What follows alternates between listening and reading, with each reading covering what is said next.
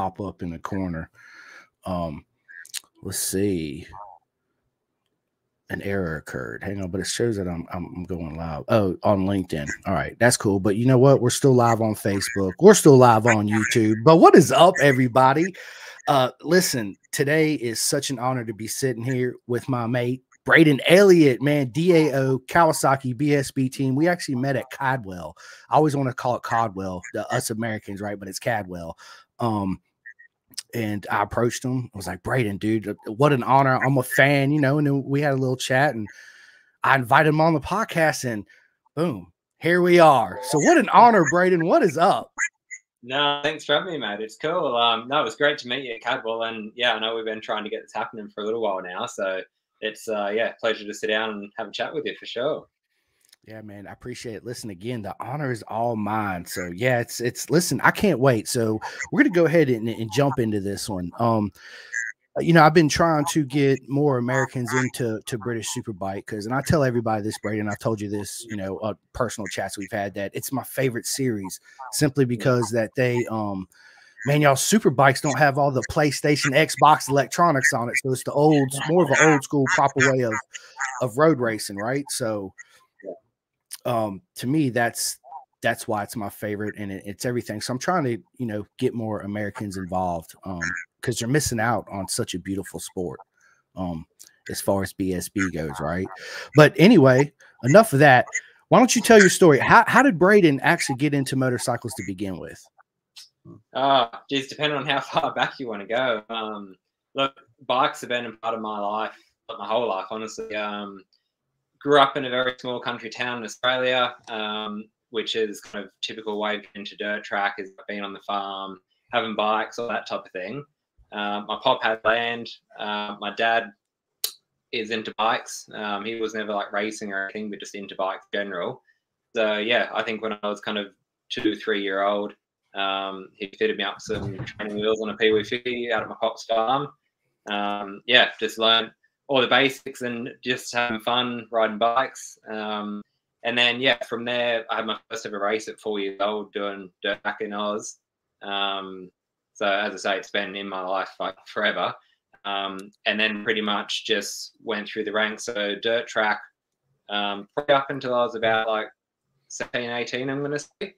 And that was kind of every weekend. Like we're traveling all over Australia for the early years, dragging my sister along as well. But otherwise, just, yeah, me, mum and dad, in the ute trailer in the back, and off we went.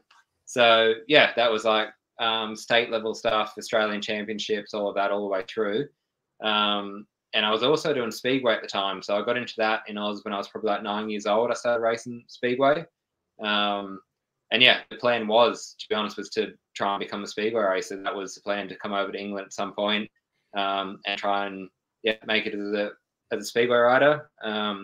But yeah, sort of I changed direction a little bit later in my life, and I started road racing until quite late. But yeah, that was kind of how I got started anyway on this whole journey. That's awesome. So what was the transition like from Speedway to road racing? Was it difficult or pretty seamless? It wasn't too bad. Like, I think dirt track is a good way to get started. Like, the bike skills, everything else is like, it teaches us so much. And obviously I had kind of a good, like 15 or more years of doing that before I jumped on the road bike. So all the sort of bike skills were there. Obviously racing skills, I was used to racing against people and competition and stuff. So then it was just like a transition between sort of learning new skills and adapting. One of the things that I was really fortunate with at the time, we'd built up a bit of a relationship with Suzuki Australia and called Phil Tayton, who was running the Suzuki Australia Superbike team for many years. And he'd just come off the back of winning the Superbike Championship a bunch of times, his team. And we already knew him from the dirt track side of things. So I had a good connection straight away before I even started road racing. My first ever bike was one of his practice bikes, got a 600 from him, and yeah, was just having a bit of a muck about on it. And one of his riders, Sean Giles, 3-time Australian Superbike champion, he'd recently retired. So the connections were kind of there even before I started. So the one thing I was really lucky with was like my first kind of serious sort of track days, club meetings, that sort of thing. I had really good people around me. So Phil came to the track to give us a hand. Giles, was there to give me a hand coaching. And it was kind of like I went from nothing and knowing nothing about road racing to having probably the best crew chief in Australian road racing history with me. And yeah, 3-time superbike champion there as my coach. And yeah, like I sat on a road bike for the very first time in 2013, or the tail end of 2013. I had my first year racing 2014. And then yeah, 2015 was when I won the Australian Championship. So it happened so quick. But it was honestly because I was around good people, just really sped the process up. If I had to do it on my own and had no idea, like it would have taken me ages to try and learn the skills involved. Well, first off, to win a championship that quick, that just speaks volumes of your talent right there, right? And it's also very important to have a good team, a good team structure around you, right? Where you walk in the garage, everybody's friendly all the time. You know, tensions get high in situations. It's just part of the sport. But man, your journey, bro, was, dude, that's proper, man. Yeah, through a leg, then bam, there it is, right? So, what made you want to transition from Australia to England? At the time, like the main thing was I wasn't overly content just like setting my future in Australia and just sort of going, okay, I'm going to try and like reach the best of Australian superbikes and stay there and do it again and do it again and do it again. And like, even though that's an amazing thing to achieve, and it's definitely got its perks, the lifestyle, being at home, sunshine, family, all the rest, it would be a nice thing to do. But I had won the Supersport Championship reasonably quick. I had 1 year on the Superbike, which also went quite well considering. And I just thought I was already like 21 at that stage. And I thought I need to, I want to make more of this. I want a future out of this elsewhere. I want to challenge myself against the best people in the world on the hardest tracks, and I want to see how far I can go here. And I kind of had the mindset that if everything failed and it was just the biggest disaster in the world, I could still come back and race in Australia. Like, even if it didn't all pan out, it doesn't matter if it's in 5 years' time or if it was the year after. I could still come back. The Australian Championship was still going to be there. My family's going to be there. Like, it was all going to be okay, so I might as well give it a crack. And to be honest, initially I wanted to come to America because I had some racing there in 2016 and loved it. Probably like the lifestyle than what I did the racing. Like, it was just a cool place to be. I really enjoyed it. And then I didn't know a lot about the British Championship, but I knew it was regarded as like the toughest domestic series in the world. And yeah, to be honest, my journey to get initially, what I really wanted to do at the time, they were still running the European Superstock 1000 Championship or the World Superstock 1000 Championship. And my plan was, I thought, righty, I'll go over and do a year or two in BSB Stock 1000, get a taste of what it's like to live away from home, and what it's like to be in another country competing. And then once I kind of understand that, move on and hopefully try and do the European Championship. And when I moved over, they announced that the European Championship was going to be scrapped at the end of that year. That was no longer going forward. And I also never anticipated for BSB to be as big as what it is and as hard as what it is. And then, my sights kind of got a little bit changed because I thought, I can see why people come here and stay here for their whole career, because it's a special championship. So absolutely it is. BSB is magical. So everybody knows Caldwell Park is my favorite racetrack on the planet, like hands down, bars none. What was the feeling like for you the first time you seen it and then actually rode it?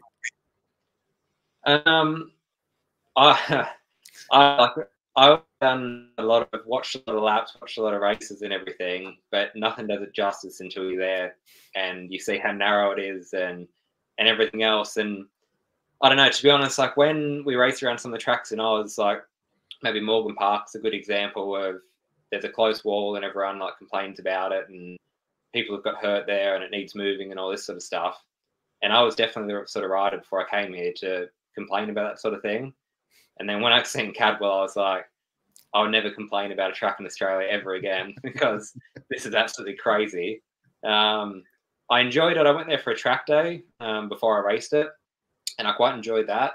But to be honest, when I got there for the first time I ever raced it, and like it was fun at the track day, it was like you were just doing your thing. And then when you're sitting on the grid with 40 other bikes, and like you've seen it, you know how narrow it is and how no room for error. I can't say I enjoyed it as much, but I had a massive crash there the first time I raced there, and yeah, it definitely left its scars physically and probably mentally. So I wouldn't say it's my favorite track, but it's something I've tried to overcome in previous years. Yeah, I mean, it's as you said, man, it's everybody that's never been and that watches it on TV. I'm telling you, it's literally like this wide. I went on a Wednesday. I met up with two mates at Peter Hickman's place. He had a bike night, and we became friends. And so they took me. Yeah, was it Thursday? No, it was Thursday. Either Wednesday or Thursday. They took me, and first thing I went, I was like, I'm gonna go straight to the mountain jump, right? And I walked straight over there, and it was a track day going on too as well. And yeah, mind blown, right? It was like, are you kidding me? And of course, I went. So from there, from the mountain, when I'm standing there where the bleachers are, I went all the way to the left. So that's what one of the last turns, but before the straightaway. Yeah, go through whole bends and stuff. Yeah. Yes, and it just blew my mind how narrow it was, and it's kind of like a little like road race, like a Alaman TTS kind of section through there, right? Because it's so narrow. You literally got tire barriers. I mean, feet away from you, right? I mean, it's super close. And so I'm out there and I'm watching Friday. I see all the classes go out, right? And I'm like, holy shit, my mind was blown already, right? And then here comes you legends that you are on these super bikes, and my mind was even more blown. And of course, I stand at the jump, right? And I was just, it was the most beautiful thing I've ever seen in my life. Absolute the most beautiful thing. And then I walked down where the section was you just said, and it was. It's hard for me to even talk about it, man, and put into words how amazing it is and how fast. Like the super stock guys go out, right? And I'm like, man, they're balling. Then you guys go out and you guys go to a whole nother level than the super stock guys. I mean, it's insane how fast you guys are. I was blown away. It's crazy considering how tight that section of track is, and as I say, like no runoff. It's crazy how fast it actually is considering. Yeah, it's a wild bit of track. It's man, it's the best track in the world. It really is. You know, and the history of it too, right? They still got the original house and you know, the dad and the two sons and the farm, you know, and all that good stuff, man. It was just, it's one of those magical places that you got to physically be there to feel the energy, right? And then that makes you even understand it even more. Yeah. So every time I see it, I'm just like, oh God, I miss it. I miss Cadwell so much. I love the UK. I loved it over there, and I can't wait to come back. But listen, enough of that.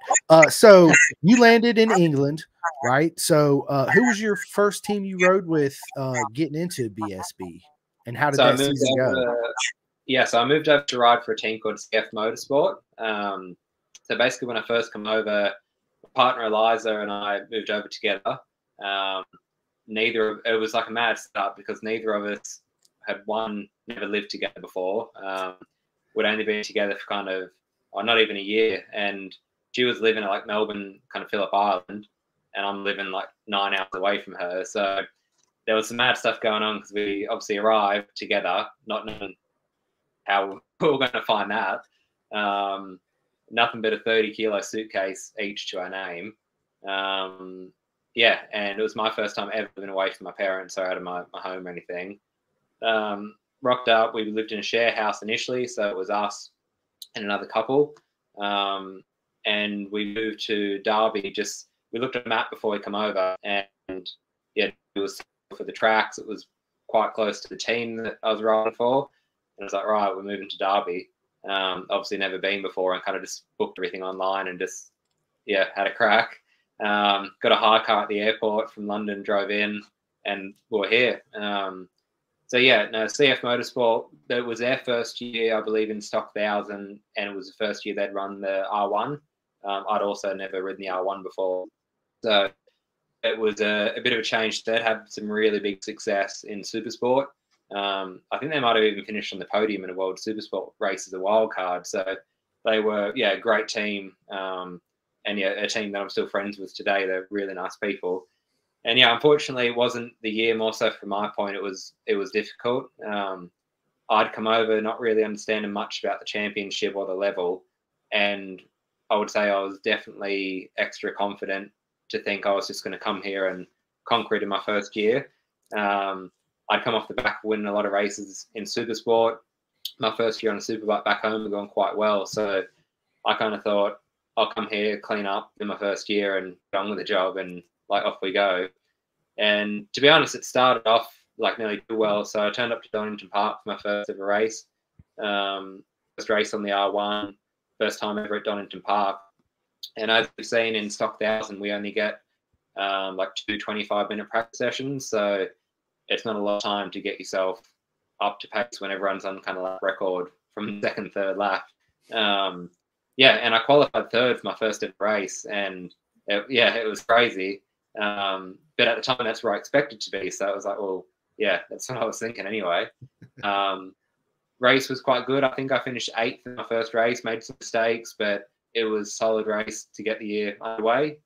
And then from that point, to be honest, it was just a downhill roller coaster. When we started to go into tracks like Alton Park, Cadwell, Knock Hill, all these places that I'd never seen, I was going there with a bucket load of confidence.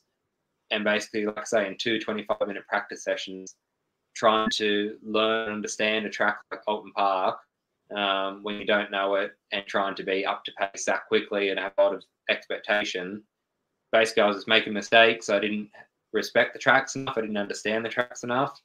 And I just started crashing. And yeah, before I moved to England, I could probably count on one hand the amount of times I'd had a crash on a road bike. And some weekends I was having 2 crashes a weekend and destroying bikes, destroying my confidence. And by the end of 2017, I'd gone from qualifying for my first race in 3rd. And I think I qualified 36th for the last race that year. So to be honest, it was just a downward spiral. I think I had 3 concussions that year, hurt myself a lot, struggled immensely with sharing a house with other people, living away from home, and just the whole combination of everything that year just, yeah, it nearly broke me my first year. To be honest, it was hard, really hard. Yeah, that's a lot of stress to take on. You know, with everything you just said, cumulatively, all at one time, right? New series, new tracks, new people, new place. Don't really know nobody, right? So, Brayden, what's the most difficult part for you to show up and learn a new track? I think because tracks are so quirky over here, like the blind crest, say if I'm comparing somewhere like Old Park, the blind crest is one thing, but how fast they are is another thing. Like you've got 5th gear sort of blind crests there, where when you start to know every bump and every crack, and you know where you're tipping in, and maybe something that you're aiming for in the distance, them sort of things, there's a lot of time to be gained and lost in areas like that. The way that the guys here use like every millimeter of the track area is pretty sketchy. And when you don't really know the tracks, or you might know them to an extent, but learning where you can pinch sort of a little bit here and a little bit there and run the white line, or all these little things, takes time. So yeah, it's one thing kind of learning it, but to go fast and to go as quick as what everyone is, that's quite difficult to find that extra step. And to be honest, for me, that's just taking time. I've still got a big chunk to go, but it's just taking time on the tracks here to really understand that. Yeah, I guarantee you, man, especially BSB tracks, man. They're just they're different and they're mental. And that's what makes them so unique and special, right? So, did you watch like any onboard videos or play any PlayStation or Xbox games to try to get to know the tracks beforehand? Yeah, so I'm not much into like PlayStation and Xbox and that, but I definitely watch like I don't know how many hours of onboard video. So yeah, before I actually moved over, I already had like a little folder with every track map that I was going to go to.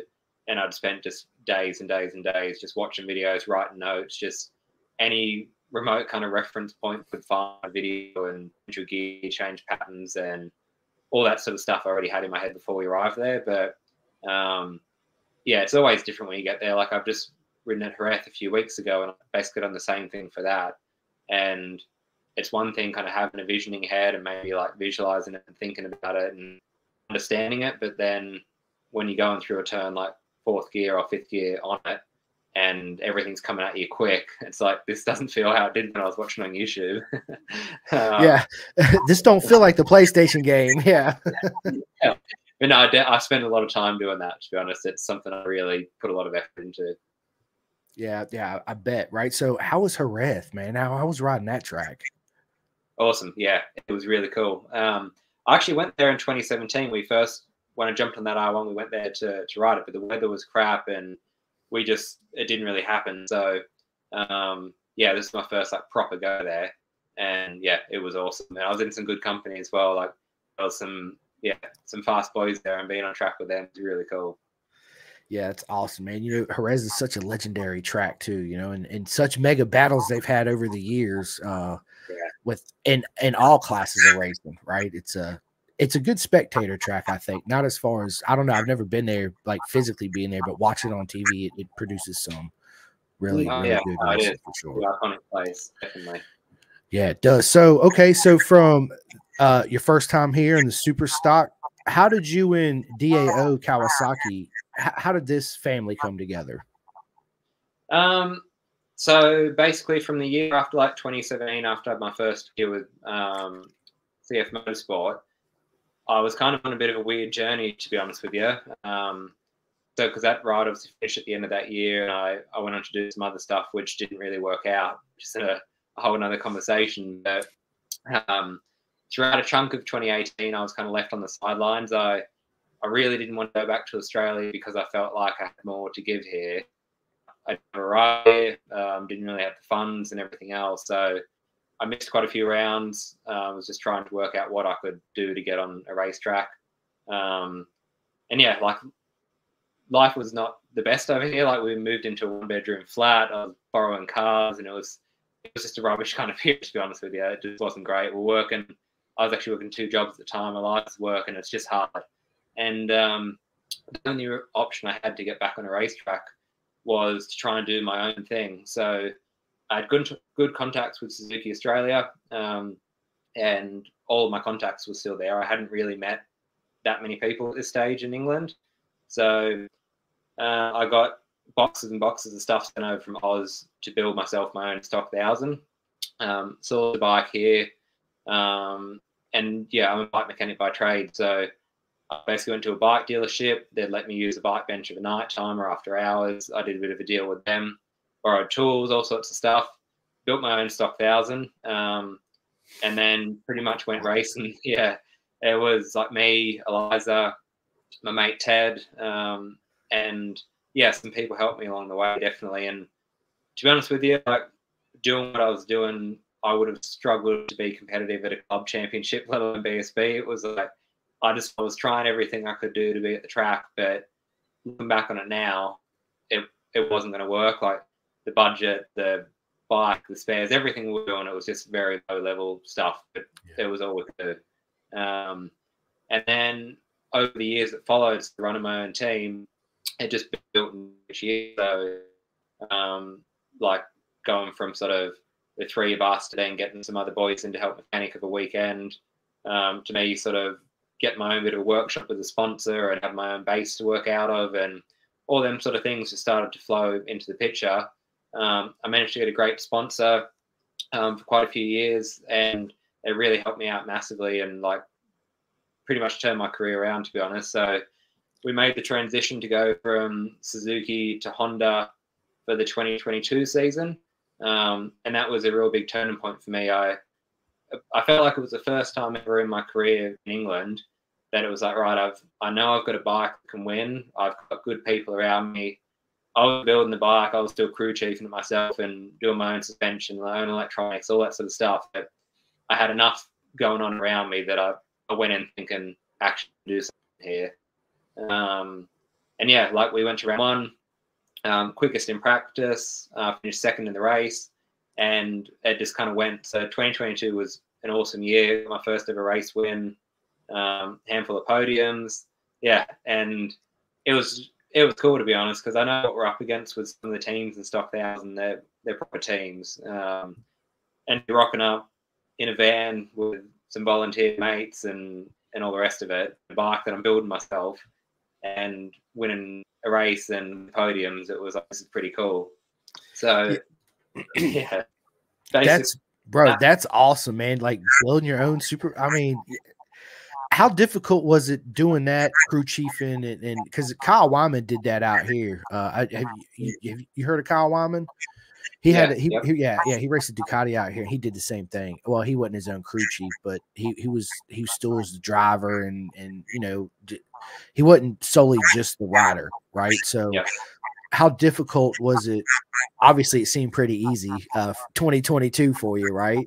But how much fun was it doing that? Like doing your own data, setting your own suspension up, because it adds a different level to the game, because it takes your mind away from your racecraft too, right? Thinking about this and that, because you got to dedicate your time elsewhere, right?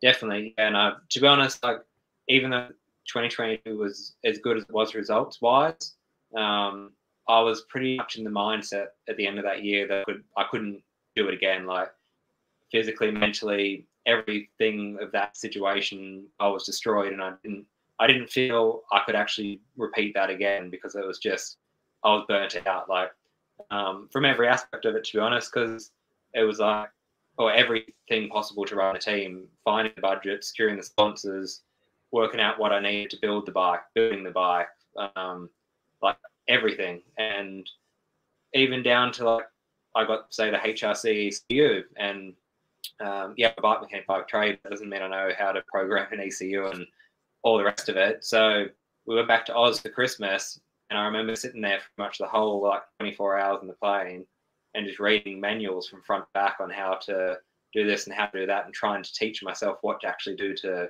run this bike. And then me and my mate drove out to Spain, and I spent like 4 days on track, trial and error. I try something, did it work? Did it make it better? Did I like it? And it was just purely me, bike, computer, and just seeing, did I like it or not? But it was hard. Like we'd go from having such a high on a Sunday and finishing on the podium, whatever. And then I was like, all right, time to pack down, trying to load everything in. We had way too much stuff to try and fit it into a van. So you'd get like halfway through it and it was like, it's going to fit. Let's unload it, try it again. And it was a bit of a nightmare. It's like, obviously, all the stuff that people don't see, I guess, like you get back home early hours of the morning, go to the workshop, unload, come home, unload, a few hours sleep. And then I still am now, but I was crazy scheduled because it was the only way that I could fit it in. So yeah, it was like Monday morning, certain amount of hours, data from the weekend, work out what I need to order, what I need to do, how is this going to happen. A few hours to train, get into the workshop, and yeah, workshop from whenever it needed to be, whatever time at night. Basically repeat that every day, load up again, go to the next meeting. And yeah, sometimes, like I say, it was massively enjoyable to get the reward of being on the podium, and probably more so because I knew what was involved in getting there. But after kind of minutes of feeling the high of that, you're kind of back to reality going, how are we going to turn this around and get back on track the following weekend? Or especially if there was a crash, not that I had many, but if there was crashes involved, it really stressed me out to think, how am I going to fix this, or what am I going to do?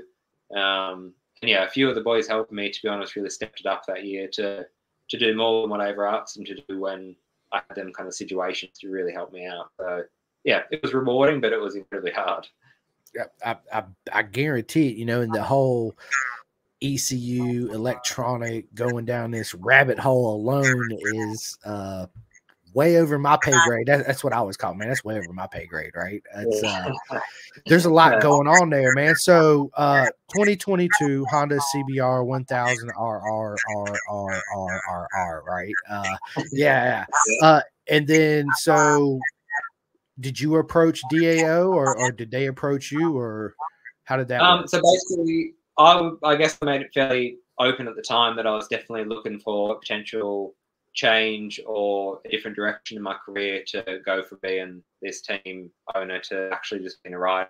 And thankfully, I knew my results at the time were kind of putting me in a window of maybe interest. I'd heard that DAO Racing were maybe thinking about running a stock bike and expanding their team. So yeah, a conversation got started.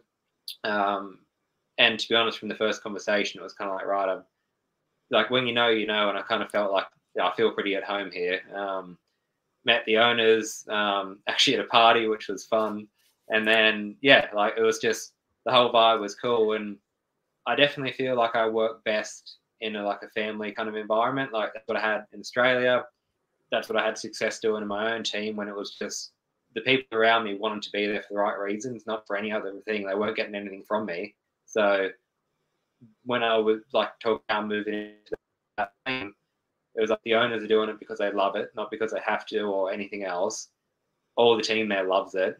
And I just felt like actually I'm moving into a family here, not just a rider where you're expected to do something and then we'll the next one. And yeah, just all the things for me there in that regard were definitely, yeah, really, really good and fitted what I wanted. And then, yeah, it's basically taken off from that point. That's awesome. So, and you started out with them in the super stock class, and didn't you transition like mid-year to the super bike, if I'm correct? Yeah. So yeah, so the plan was to do the stock 1,000 for the whole of 2023 season, and I guess there was an aspect of that, I think, to try and help the roads campaign a little bit. Obviously, they were really focusing on the TD, West, and all that sort of stuff at the time, as well as BSB. So they had a lot going on. And yeah, I think hopefully what I was doing in stock 1,000 at the time was maybe helping their stock campaign at the roads. I definitely like to think it did, because I think we've come a long way with that bike. So yeah, it'd be nice if sort of what we've done then BSB rounds transition into helping Dean the results that he did at the roads, and yeah, hopefully played a part in that. But that was kind of what was going on at the start of the year, and the plan was to finish the year on the stock bike. And then I think as the season went on, the roads campaign finished, plans were kind of changing for the future. Yeah, I basically got the call up to say, if you want to, you can jump on the super bike for the last 3 rounds of the season. Yeah, see how you get on. No, he was like, wait a minute, let me think about this. Okay. Yeah. But like, no crazy pressure, just the bike's there. Everything about it is right. So yeah, go and enjoy it. We'll see where you're at. Obviously that has now led to securing the ride for the season. Bro, so Brayden, you are just simply amazing, bro. Like everything, dude. Yes, you're. I don't even know what to say right now. I mean, what? So let me ask you this: riding the super stock versus the super bike, the transition, was there a long transition period between the two? Like, was there a lot more horsepower? I know there's. Is there less electronics on the super bike? Yeah, there is, but the one thing that I was kind of lucky with, so in stock 1,000, without trying to make it too complicated, you can run a kit ECU. Obviously, like if you're on the Honda, you can run HRC ECU with all the traction, and like it's an unbelievable system. Or you can also choose to run Motec. If you run Motec, you basically have the same as what the Superbike has, with no traction, no wheelie, no rider aids. You might have some more adjustability with things like engine brake and other bits and pieces. DAO Racing were running that for the road campaign with the Motec on the stock 1,000. It obviously made sense for me to use the BSB to help develop that, understand everything. And then, yeah, when Dean was at the roads, he could jump from the Superbike to the stock bike and have similar electronics. So for the start of 2023 on the stock bike, I'd already been racing all year with, say, Superbike ECU to a certain extent. So I hadn't had any rider aids as it was on the stock bike. Yeah. So it wasn't as big as a jump as, say, what it would have been if I jumped on the Superbike earlier that year, because I was already kind of used to it. It was just adding in a lot more kind of power, I suppose, into that whole scenario. That's proper. That's what I love about BSB right there, right? Because this is everything. This is your traction control. You know, yeah, you got engine braking and all that, but man, that's proper, man. What a story, Brayden, man. Look, I'm excited about your 2024 adventure, and I tell everybody, I get asked the question, how do I watch BSB? I say it's free. Bennett'sBritishSuperbike.com. Look up all the dates that give you the calendar. When the race comes up, it'll say live. You click on it, boom, the greatest show on earth, right? Prepare yourself because it's magical. Yeah, it really. It's just like my favorite race of the year this year, obviously Cadwell Park, right? Like, come on, man. But my favorite last race of the year out of all categories, of course, was, dude, how good was it with Tommy and Glenn, right? Yeah. Like, and then everything that happened, up to that point, Godspeed Birdie, of course, right? And the whole team, and then Jordan taking over and her brother. And obviously there's a lot of tension with Glenn and Tommy. It's obvious. Everybody watching TV, unless you're blind, you can clearly see. But man, that last race, half a point coming down to the wire. I mean, who's going to win? Who's going to crash? What's going to happen? Yeah, that was my favorite out of all the series. World Superbike, MotoGP, AMA. Moto America, excuse me. I'm still used to AMA back in the day, right? Yeah. Man, proper, right? That's So it's 2024. Yeah, it is. So what was your favorite last race of the year for any series, excluding BSB, because you're part of BSB? I really got into the Top Rack and Bautista at Jerez, the last race there, where Top Rack held him off, and then obviously they ditched it because of the whole green paint thing. But yeah, you tell he was just riding the wheels off that R1, and he was just doing anything to win that race. I thought that was probably the most impressive ride I've seen in a long time, I think. Yeah, I mean, let's just be honest. Top Rack's one of those. He's very special and a unique rider in the way that he approaches the corners, and how magical he is on the brakes. I mean, it's amazing just seeing how deep he can brake and all that. But yeah, you're right. That was probably my second favorite race of the year, because you could tell Top Rack really wanted that last win for Yamaha. Yeah, it's a shame he didn't get it, to be honest, because he deserved it. Yeah, but you go over the green. That's the rules, right? You go over the green.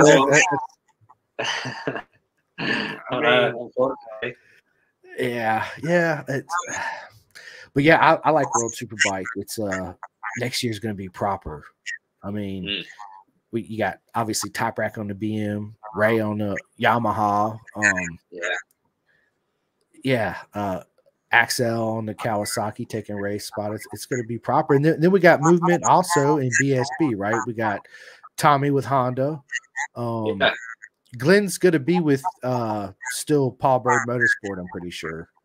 I don't know. I'm not too sure what's going on there and everything. But I think everyone's waiting for the announcement on what he's going to be up to. And so I think Vickers and Ray are still going to be with OMG. It's going to be a proper year. I can't wait, man. And I'm going to be over here across the pond, hooting and hollering, cheering for you every race weekend you guys go, and texting you, right? I'll be like, mate, bro, blah, blah, blah, blah, blah, yeah.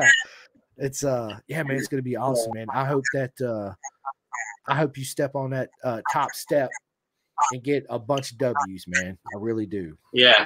No, it's definitely the dream, mate. I think going into obviously my first proper superbike season, I've had 3 rounds on it, but it'll be, I think at the moment I'm learning so much every time I ride it. I was a bit frustrated with the 3 rounds that I did because I really didn't feel comfortable. I kind of lost a bit of confidence as well stepping into the class, it was just all a lot going on. I had some small crashes on it, and we just had that test at St. Jerez a few weeks ago, and it put me in a lot better headspace to walk away from there going, actually, it's starting to feel like my bike. I'm starting to understand a little bit more. But I think it'll definitely take time, but I really look forward to kind of the challenge. Just, getting the most out of myself, learning and just adapting every time I ride it. So how does Brayden mentally prepare himself before a race? Like, do you listen to a certain type of music, or do you have special underwear, lucky socks, or anything like that? I'm pretty superstitious. So on that, we're that something we do. So blue for first place. It just is what it is. I never wear green. Obviously, there's green with Kawasaki and the DAO Racing. So I don't personally wear green on anything with my socks or anything. that's another story. But I don't. So yeah, they're the two weird things I do. And otherwise, yeah, I generally quite like kind of just chilling out on my own. Like Eliza will be there when she can, but it'll just be, yeah, headphones on. I have a routine of like stretching, warming up, having sort of the same kind of food, whatever. But yeah, I will generally have Zen, be quiet, but stick to myself. And yeah, headphones off like a few minutes before the helmet goes on. But I'm not typically one to be kind of just casually walking around and mucking about and everything. It's not really in my nature too much. So yeah, I'm a bit more kind of, I don't know, got the blinkers on. I'm thinking about what I'm going to do, and yeah, just keep myself really. So what's in the headphones you're listening to as you're preparing and warming up? Oh, I've just lost you from my screen. Oh, you're back again. Sorry. Yeah. Now you're good. Sorry, I could hear you. No, it depends what I'm listening, like what I'm vibing at the time. So honestly, anything. Like a lot of people always ask me, but my playlist can go from anything from like, I don't know, heavy rock to country to dance music to anything. Like it just depends what I'm feeling on the day, what kind of vibe I'm trying to get into. But it always changes. So I'll flick through depending on how I'm feeling. Yeah, yeah. So what's your favorite music? Again, I don't really have one. Like sometimes I train to, like I'll literally train to country sometimes, just feel kind of way. I'll train to new music. I'll listen to like dance music sometimes. Like, yeah, I don't really have anything. If I'm going to go and watch like a concert or something, it's like predominantly a rock. Like I know people, it divides people. Like I've seen Nickelback and the Killers and all that sort of stuff since I've been here. I like that kind of music. But yeah, just whatever really. I don't mind like anything ever. Yeah, I listen to all kinds of genre of music myself. I'm like you. It depends on really what mood I'm in and what I'm feeling, from country to rap to you name it. Right. I even listen to like I was listening to La Bamba. Man, I forget who sings it. You know, La La La La Bamba, the Mexican music. La La La La Bamba. And my son looks at me. He says, "Why are you listening to this?" I was like, "Dude, this shit jams, bro. What are you talking about?" He says, "But you're Mexican, Dad." I was like, "What does that got to do with what I'm listening to?" He's like, "Well, how do you know what they're saying?" I'm like, "Dude, you just feel the vibe, bro. Just feel the vibe. Go with it, man." Yeah. Yeah. So I get you on that. I get my little weird moods. I play stuff like that. And around me, people are like, "What? Yeah. What's this guy listening to over here?" Like. Yeah, it's that's funny. Yeah, it's awesome, man. But you know, hey, so you know, man, what a magical way to get into racing, and where you at today, Brayden. Bravo, man. What a story. So I want to talk a little bit about what Brayden does away from, you know, motorcycle racing. So do you have a favorite Netflix series? Oh, nothing at the moment. I've been really, it's not very exciting, but obviously being from Australia, we have a bunch of visa stuff. So I've had to fill out my British history exams and all that sort of stuff, me and Eliza. So for the past probably month or two, there hasn't been much Netflix because we've just been studying British history every night. This exam we've had to do. But no, I don't mind watching, like, sometimes it's late and I'm not really focusing on the telly. It's just on and it's just kind of there. I like watching Australian stuff because it makes me feel like I like hearing the accents. It makes me feel a bit at home. Right. Eliza hates it, but I'll put on like Snake Hunter, Board Hunter, or whatever, to some ridiculous show like that. But I wouldn't watch if I was back home. But over here, I'm like, yeah, I'll put that on. So yeah, Opal Hunters, anything ridiculous. That's awesome, man. I've been watching Ted Lasso. All right, okay. Yeah, Ted Lasso. I've been all involved in Ted. Well, that's Apple TV. Netflix. Me and Rossi, my son, we started watching the new Squid Games. Oh yeah, okay, right. Yeah, because we watched the first one. Yeah, me too. And he was like, "Daddy, the new one's out. Let's watch it." I was like, "All right, you know, let's go on and check it out." So, I have another question. So, if you was stranded on an island and you could only have one type of music, right? What one certain singer, one video game, and what movie? So you get one movie, one video game, and one CD. What are they going to be? movie is Step Brothers because I never get bored of it. It cracks me up. Brothers, bro. He says, "You better not wipe your balls in my drums." He's all there like, I love that, dude. You're right. Good movie, man. Yeah, always funny. Music, as a go-to, I never ever get sick of AC/DC. It's I can listen to it in any mood, in any setting, anywhere. So I never get bored of that. And what was the first one? Video game. You can only have one video game. To be honest, I've never got into playing them. The only one that I don't mind having to play on. If we have people over, sometimes we get the Nintendo out and play like Mario Karts. I quite like that when you have like a few mates around, but that's kind of it. I've never really got hooked on them. Yeah, it's probably Mario Karts. Well, I can't say the same. I've been a game nerd since, man, I'm getting ready to give my age away here, but man, I got the first Nintendo when it first come out, right? With Top Gun video game. Yeah, dude, that was a lot of fun. But my dad, I grew up in the Navy. My dad was a fighter pilot, so of course he got me Top Gun, right? And that's one of my favorite movies of all time. Is Top Gun. The second movie was pretty good too. But let me ask you this, Brayden, celebrity crush. To be honest, I don't really have one because we were with friends a while ago and this came up and everyone was talking about it, and I can't honestly not really got one. We used to watch The Big Bang Theory a lot. A lot of laugh at this, and one of the birds on there, I said that I liked her or something, and then that's been like a running joke for ages that blonde girl on The Big Bang Theory. But apart from that, I don't really have one, to be honest. That's all right. Hey, accepted, right? Yeah, because Kelly, you're talking about Kelly, right, from The Big Bang. And wasn't that her name in there? Yeah, Penny, I think. Penny. Okay, Penny.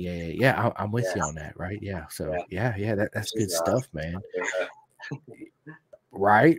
So favorite racetrack?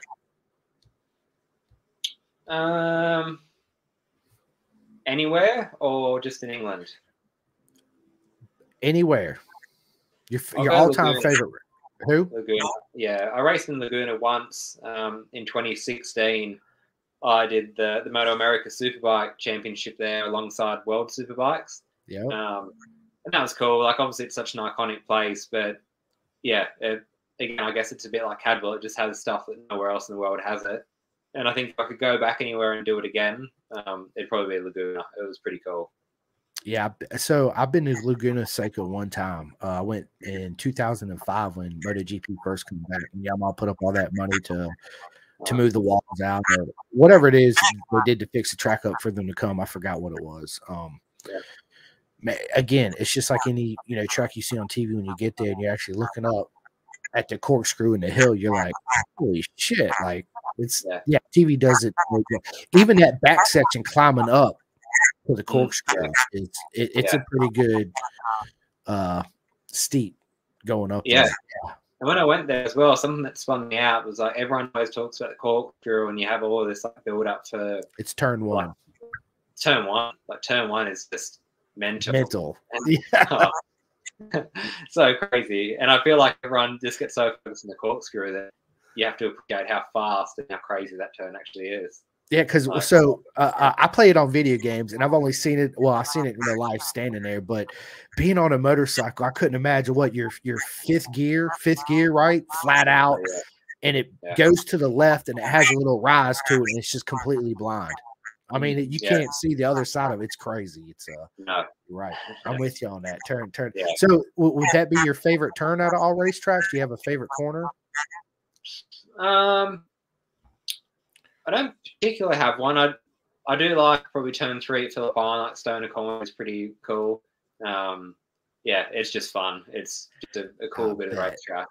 Yeah, dude, Phillip Island's one of in my top 3 favorite racetracks in the world. Phillips, it's what a magical place that place is, right? And how fast it is. It's it's crazy. So favorite MotoGP rider? Current or just ever? Ever. Probably Lorenzo, which I know divides people, but yeah, no, I've always been a Lorenzo fan. Nice. Okay, the podcast in and now. But no, I'm just playing. I like nah, man, listen, I was a big Rossi fan, of course, you know, the clash with Lorenzo, but it was good for the sport. It was, because it drove people, people gravitated towards that, right?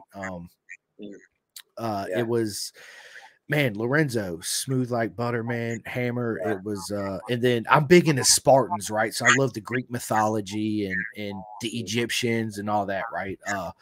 So when Lorenzo come out with that Spartan on his helmet, I liked him a little bit after that, right? I was like, dude, that's so badass. Like, you can, and then he come out and said one time that he listens to a certain part of the movie as Spartan sometimes to get him hyped up before he goes out there. The movie 300, and I was like, dude, he's such a badass. I mean, right? That mentality, like, yeah, it's yeah, it's good stuff. So, favorite out of your current riders right now, who would that be?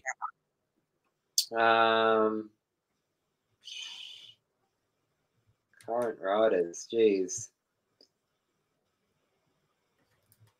I'll go for Miller because he's Aussie, because I don't particularly have one that really stands out for me. Miller. Proper, right? Yes, I'm a huge Miller and Bender fan. Yeah, I like Bezzecchi. I like Bezzecchi because he reminds me a lot of my man Marco Simicelli. I know you see my Simicelli tattoo. Yeah, I got a big old Marco Simicelli tattoo that so I met Marco in 08 at Indy, the first year at Indy, and at a restaurant, and we ended up hanging out. What I mean by hanging out is I asked for his autograph and got a picture, and then he asked me what I was doing, and I was like, I just got done eating. Like, I don't even know what to say. Like, I'm standing here talking to Marco, right? Because I'm walking to my hotel. Why don't you just walk with us or whatever? And I was like, okay. So we just, man, it was such a surreal conversation because we didn't talk nothing about motorcycles, you know, Indiana and basketball and all this other stuff. Playing cards because he likes to play cards a lot. And then every time I seen him at the track, it was always, I was like, Marco, and he'd always come up to me. It was, yeah, a surreal. But Bezzecchi reminds me of Marco in a sense, right? And I'll never forget when Marco Simicelli and Jorge Lorenzo had that beef. Man, what race was that? I think it was 2010 or 2011 during the press conference, and Lorenzo was like, if you do that again on track, I'm gonna get you. And Marco was like, I will be arrested, right? I was like, that's proper, man. We don't have that no more in MotoGP, right? Everybody's huggy, kissy, yada yada, right? I mean, I get it, but I want to see that raw energy, right? That yeah, that same thing they used to do. Like, yeah, okay, I will be arrested, right? That's dude. That's a classic, man. It really is. All right, so World Superbike, favorite rider in World Superbike.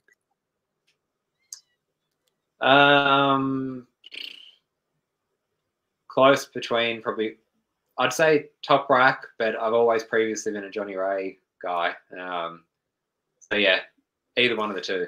Yeah, I'm a Ray fan too, man. I do like Top Rack, but man, I got a poster on my wall. You guys can't see it, but it's of, I guess, Cadwell Park, Johnny Ray on the Red Bull coming over the mountain jump, right? Yeah, I got that right here on my wall, man. Yeah, so I've been a huge Johnny Ray fan, man. I'm glad to see him jump ship. I think he's going to do well on the Yamaha, but dude, yeah, we're approaching this hour mark. I know you're busy. I know it's probably dinner time there, or you probably already ate dinner, right?